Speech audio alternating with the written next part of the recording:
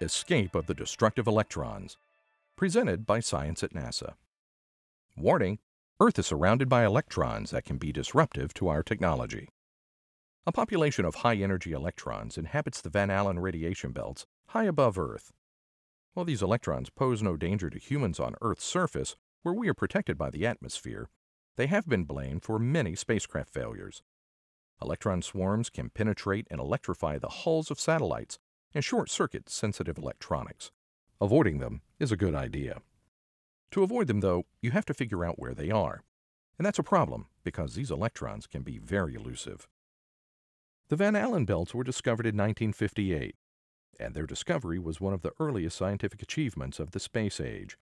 During solar storms, high-energy electrons in the belts have been known to vanish, only to return a few hours later.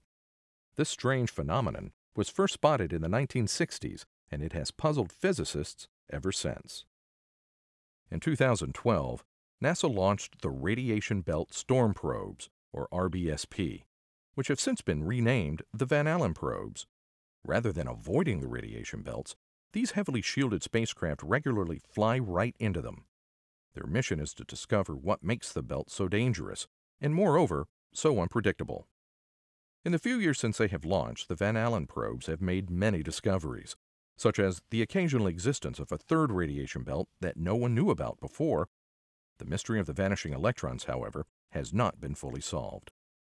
A popular idea among researchers is that the electrons precipitate into Earth's upper atmosphere, depositing their energy high above our planet's surface.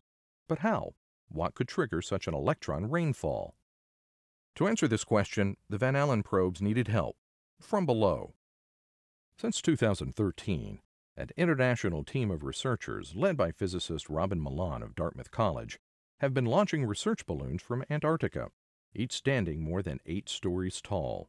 These mammoth balloons ride circumpolar winds around the South Pole, floating as much as 40 kilometers high as they look for signs that electrons are penetrating the atmosphere overhead. The name of the program is BARREL, short for Balloon Array for Radiation Belt Relativistic Electron Losses. The electron rainfall, when it occurs, reveals itself by a telltale glow of X-rays. These X-rays are the byproduct of electrons striking atoms and molecules in the upper atmosphere. BARREL's balloons are equipped with a payload of sensors to observe such emissions. Occasionally, the balloons are in flight when the Van Allen probes pass overhead. Such a conjunction is perfect for this research. The two probes can track the electrons from above, while the balloons do so from below. There were 2 such conjunctions, one on January 3rd and another on January 6, 2014, and researchers put them to good use. Working together, the Van Allen probes and BARREL were able to piece together a means of escape. Electrons were gradually eroded away over the course of several days, in part by interaction with plasmaspheric hiss, wrote Millan and colleagues in a letter published in Nature. Plasmaspheric hiss is a type of electromagnetic radiation, or plasma wave, that can scatter these high-energy electrons down toward Earth. Looking up from Antarctica, BARREL could measure the electrons losing their energy in the form of relatively harmless X-rays. Plasmaspheric hiss was simultaneously observed by both Van Allen probe satellites.